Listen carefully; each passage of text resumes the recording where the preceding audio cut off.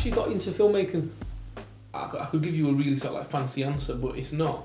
I'm somebody who's just a fan of movies. Okay. I love the fact that you can go into a cinema, you know, your lights are off, and there's this big screen in front of you, and you're lost in that screen, and you're taking on this journey with the character. Right. And you just lose yourself in it, and whatever that character's feeling, it takes your emotions up and down with them. So it's a character that captivates you, I guess. Yeah, but obviously the journey of that character as well, Mm-hmm. and whatever they're trying to overcome and what they're trying to do. I've always loved that. Always loved that.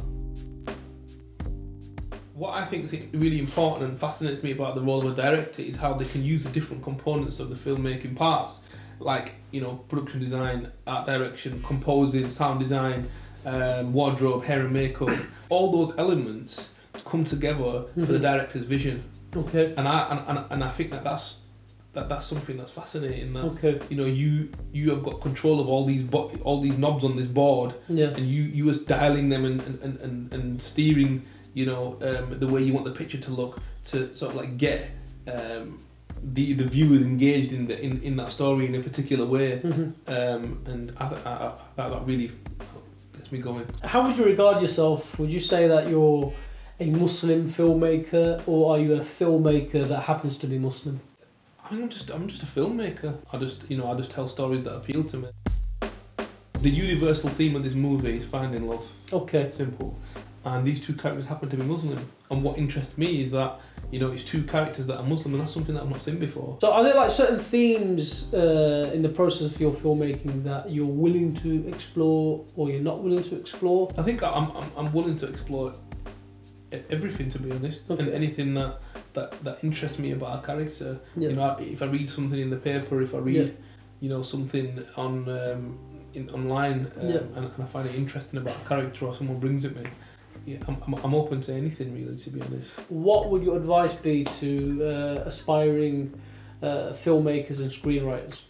I don't think that I'm any authority of any kind to be giving advice to people.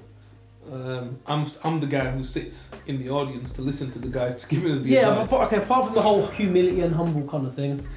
There's no humility in life, it's just real. Okay, cool. I just do me. There's Yeah. no process that I've got that I can pass on to anybody else, because I only do what I do. I think the biggest thing is keep rewriting.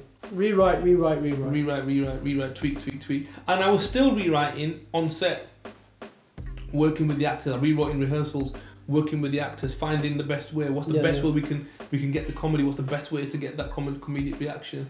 And I wish that if I went back now and did it again, it'd be funnier than what it is now, because I know more now. What's more important, the character development or the storyline, or is it one of the Character same? development. Your character development is key, and then your story will come out of that.